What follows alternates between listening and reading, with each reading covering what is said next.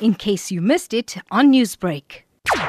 I think it's the absolutely correct position to take in this time when the spread of this virus and this disease is as bad as it is.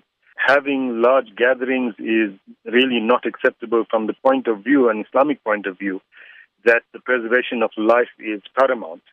So it is the correct position to take. And of course, it's not only those two mosques that have been closed. Even the mosque in Jerusalem, Al-Aqsa, has been closed for a while. Importantly, the mosque will be closed, particularly in Makkah and Medina, will be closed through the month of Ramadan. It's quite a serious thing, but it's the right thing to do. But here in South Africa, we have a group of people or clerics that actually want to open the mosques during the lockdown, especially during Ramadan. What's your take on that? Yes, they've petitioned the government and the presidency, and they've now said that they want to go to court.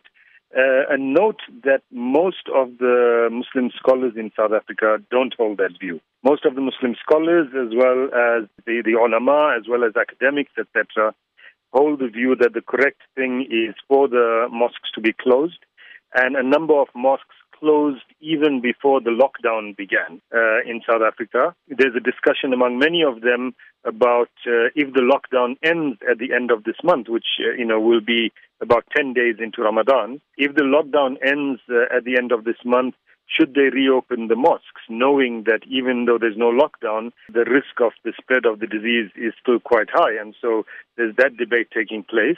So the group that is agitating for mosques to be opened is a small group. Some might say a fringe group, but at least a small group, and certainly doesn't reflect the majority of the viewpoint of Islamic scholars in the country. One of the holiest places in Islam has taken this drastic step. Should everyone follow what one of the holiest places in Islam is actually saying to the rest of the world? Not necessarily, because I think that this needs to be a contextual decision.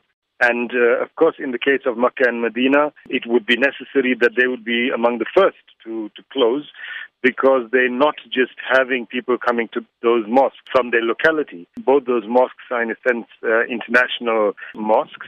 And particularly in Ramadan, there's people from all over the world. So closing them very early is necessary. But this is the kind of decision that needs to be made from society to society. Newsbreak, Lotus FM, powered by SABC News.